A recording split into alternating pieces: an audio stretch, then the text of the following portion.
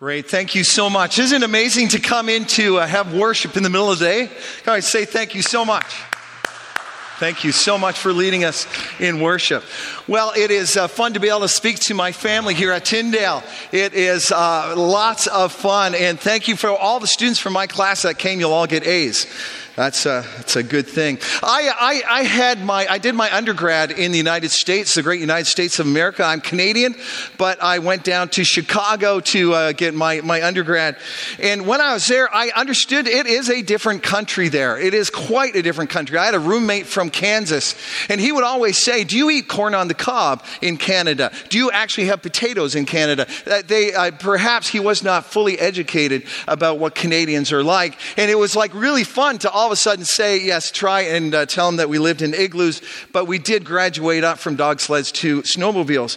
And had a lot of fun with my American friends. But once in a while they would ask me this. They would say, Dave, when are you going to become a citizen of the greatest country in the entire world?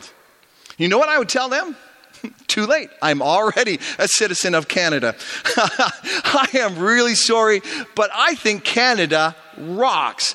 I love Canada. My whole church is getting ready for our 150th celebration. We're going to open up our doors to our community to say Yahoo for Canada.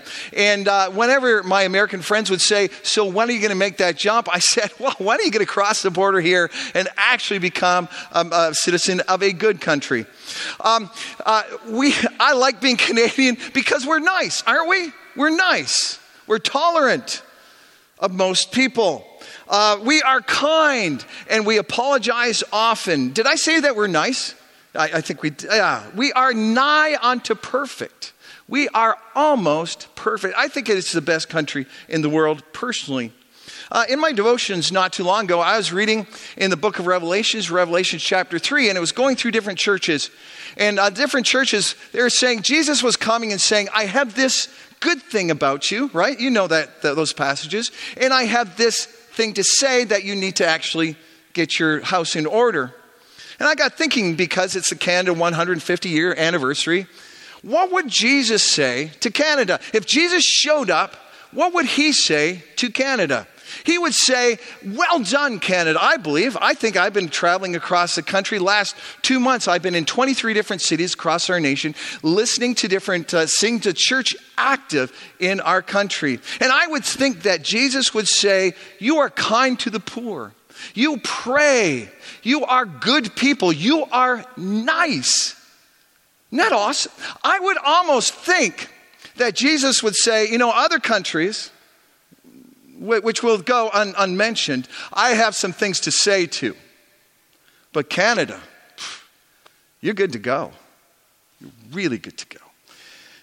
And then I wonder, would he ever say, "But I have this that you need to do still"?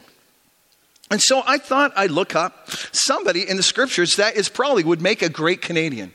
I said, who in the scriptures would be probably one of the best Canadians there? And I stumbled upon Cornelius. Cornelius in Acts chapter 10. I'm going to read a little bit from the scriptures that were read in Acts chapter 10, verses 1 to 8. In Caesarea, there's a man named Cornelius. Caesarea is that Gentile city in the north, and the garrison of the Roman troops. Cornelius would be seen as a captain of the troops, a centurion that was known as the Italian regiment. So he was definitely Gentile. He was probably born into a family that believed in many gods. Yet he and all his family were devout and God-fearing. Most likely he ended up in a synagogue as a place of where other God-fearing Gentiles went. He had a belief in God, a love for God, because he was not just going and attending. He was not just God-fearing. He was devout in his service of God. And goes on to describe many more. He gave generously to those in need. He gave to the poor wherever he went. He was already, in a way, following the teachings of Christ, wasn't he? He gave generously to those in need. And he prayed to God regularly. I would say he probably out-followed Jesus than some Christians that we know He is a good person, a nice person. He probably had a tender heart. As he came into the Jewish community to serve them, he most likely got won over somehow and ended up going to their synagogue and put away his old gods and want to understand the one God. And you can tell his tender heart because he just gave his money to the poor. This man, although he was an army captain, had somewhat of a tender heart. And one day about 3, and that would be during one of the times of prayer, in the afternoon, he had a vision. He distinctly saw an angel of God who came to him and said, "Cornelius." Cornelius stared at him in fear. Could you imagine that? I'm just having my devotions calm, and somebody makes their way into my room, most likely shining. He drops whatever he's doing and stares open mouth. He said, "What is it, Lord?" The angel answered, "Your prayers and gifts to the poor have come up as a memorial offering before God. Your gifts to the poor actually count. Your good things actually God took notice of." And he said, almost like a "Well done, Cornelius. I see that you've given to the poor. You have actually loved your neighbor as yourself. And not only that, your prayers have come up. You've loved the Lord your God and you guess what? You've also loved your neighbor as yourself." And so he was so impressed with Cornelius. Guess what God did? "Now send men to Joppa and bring back a man named Simon, who's called Peter. He's staying at Simon the Tanner, who's by the house of the sea." God was so impressed with him that he decided to give him a message of words. He was a follower of the teachings of Christ. But may I say, he was not a believer. After reading this several times, I got the distinct idea that good people, nice people, people that actually follow the teachings of Christ, still need to respond to a message. So a message is sent out to bring in a messenger. So good people still need to respond to a message. And God honors good people by bringing a message to believe. It's almost as if the gospel comes with words too. Who would have thunk that? In Romans chapter 10, verse 14, Paul actually outlines that. He says, "But how can they call on him to save them unless they believe in him?" In fact, Paul is saying, listen, we need to believe because we need to become believers. And how are you going to believe unless you hear the message with words, right? You're not going to believe unless you hear words. And how are you going to hear words unless somebody actually goes? Because at the end of the day, Paul says, how they call on God to save them unless they believe in him? And how can they believe in him? They've never heard about him. And how can they hear about him unless someone tells them? So now the scene switches to Peter, and we won't read that part, but Peter is in Joppa, and he's just trying to figure this whole thing out about the Gentiles. You know the story, don't you? The curtain is brought down, and there's different animals, and God says, kill and eat. And so Peter has to figure out his Jewishness. How does that Jewishness fit in with what Jesus is telling him to do, his Lord, his Savior? And so in a way, he has to somehow let go of the things that were so important to him as he starts to realize the wideness of some of God's mercy. And then he hears a knock on the door, and he's being asked to go to a Gentile's house. That is somewhat relatable to this vision I just had. He's seeing this. He has a bit of time to figure this out as he goes, as his mind is reeling. Why am I going to this house? He gets to the front door, and Cornelius comes out, a Gentile that he shouldn't be even touching, and he falls at Peter's feet. And he's as if to worship Peter. And Peter all of a sudden realizes, that's why I got the vision. That's what this really is about.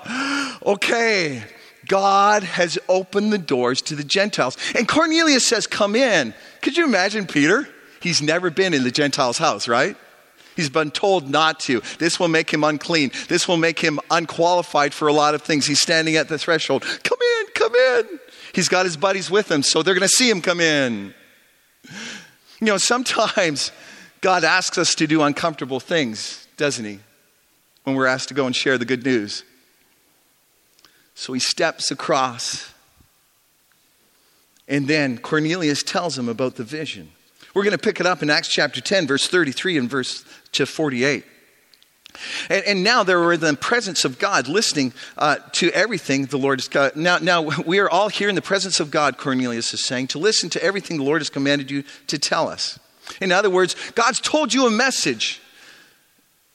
Give the message. Isn't that awesome? Cornelius has the good works. He has the prayer, but he needs a message. Then Peter began to speak. Now I realize it's true that God does not show favoritism, but accepts from every nation the one who fears him and does what's right.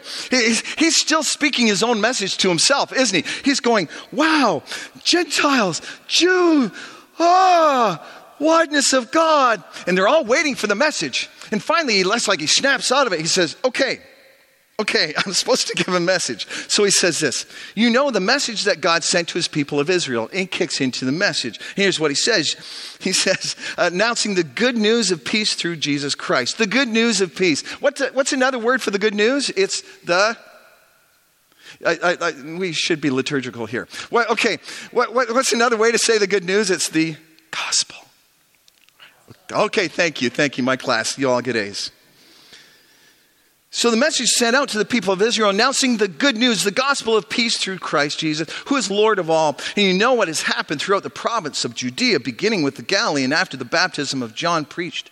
How God anointed Jesus of Nazareth with the Holy Spirit and power. How he went about doing good and healing all who are under the power of the devil because God was with him. And we are witnesses to everything he did in the country of the Jews in Jerusalem. And they killed him. They killed him, hanging him on the cross. God raised him from the dead on the third day and caused him to be seen. He was not seen by all people, but the witnesses whom God had already chosen.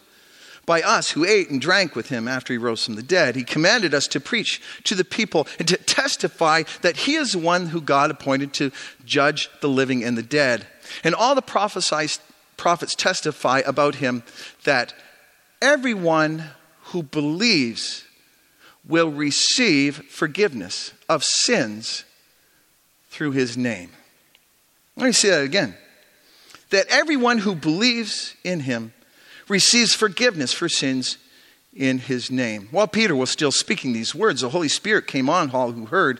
Circumcised believers who had come with Peter were astonished that the gift of the Holy Spirit had been poured out, even on the Gentiles, for they heard them speaking in tongues and praising God. Isn't that amazing? The fruit was so just barely on the tree. He just got to say, listen, all you have to do is believe. And they already believed in their heart. They didn't even say a sinner's prayer or anything. They just believed, and boom, the Holy Spirit came in and dwelt in them, and they just manifested the Spirit of God so everyone could know this is real, this is new. The Gentiles have God. And Peter goes, wow. And all the rest of his buddies go, the whole world is about to change. Why? Because a good person who prayed a lot still needed a message. You know what the message was? It's summarized in this, that Jesus died and rose again for the forgiveness of sins. That Jesus died and rose again for the forgiveness of sin. And we just need to believe and receive that. It's interesting. Once the new covenant had been established by Jesus' blood, the apostles went out. What did the apostles go out preaching in the book of Acts?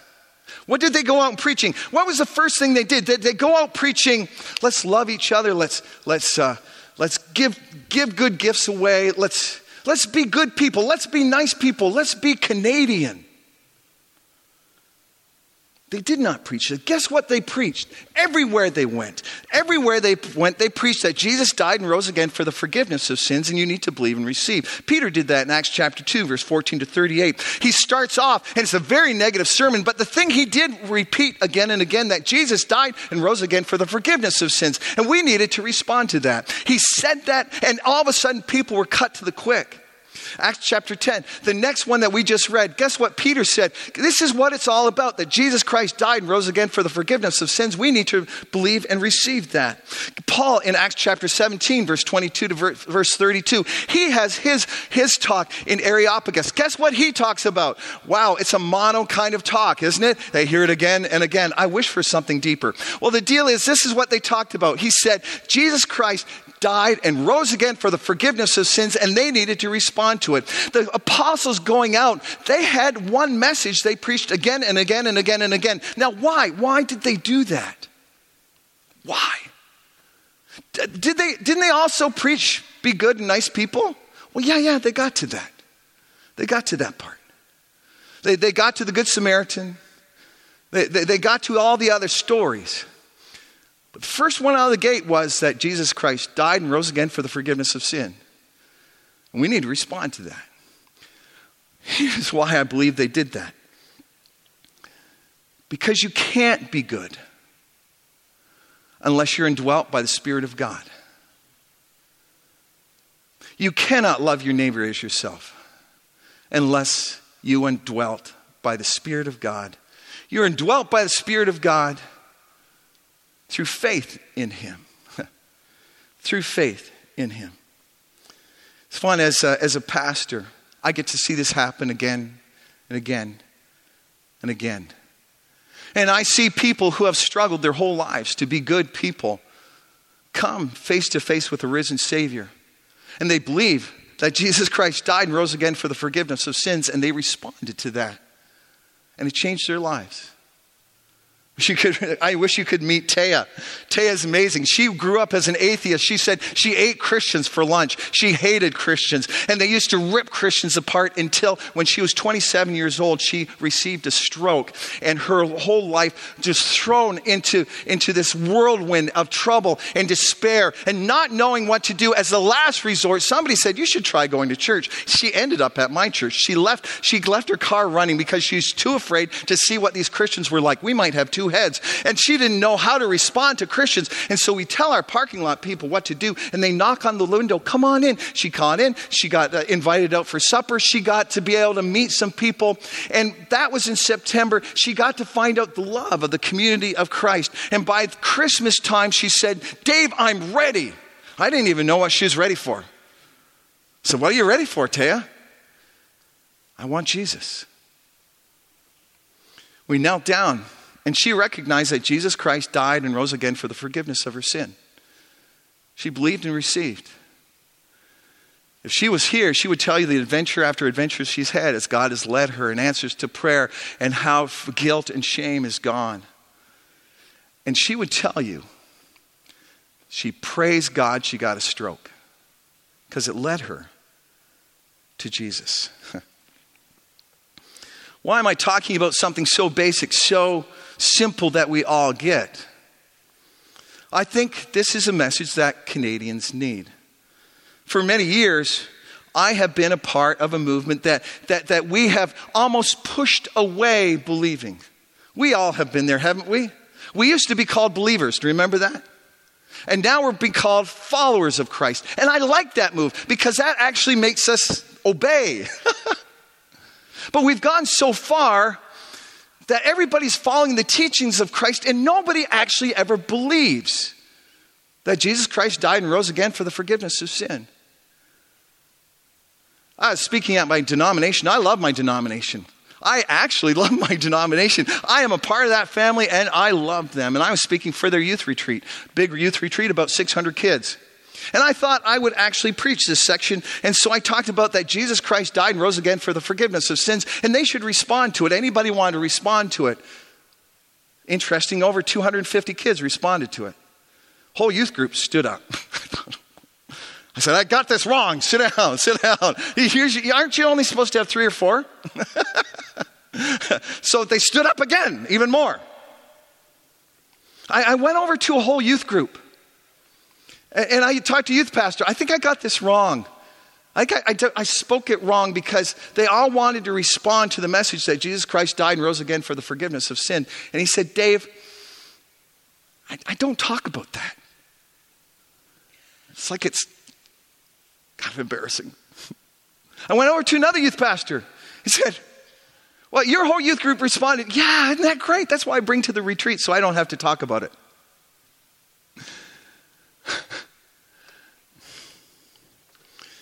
Something in my heart skips as I feel like I'm in this battle for the good news of Jesus Christ. That the good news still is that Jesus Christ died and rose again for the forgiveness of sins, and we need to respond to that. So my question to you as we go, if you are a Sunday school teacher, if you're a pastor, if you are in a family, when was the last time you asked that? When was the last time you actually said, Jesus Christ died and rose again for the forgiveness of sins? And you need to respond to that. Really? When was it? If I asked you to turn to your neighbor, you'd say, oh yeah, I've been doing that the last few weeks. Or if it would take some time to remember, has it been years? It's been a long time. If that's the case, then when Jesus comes back, he'll say to Canadians, well done, Canadians. You've been nice. You've been loving, you've been giving. You've been faithful and devout in loving God. But this one thing I have against you.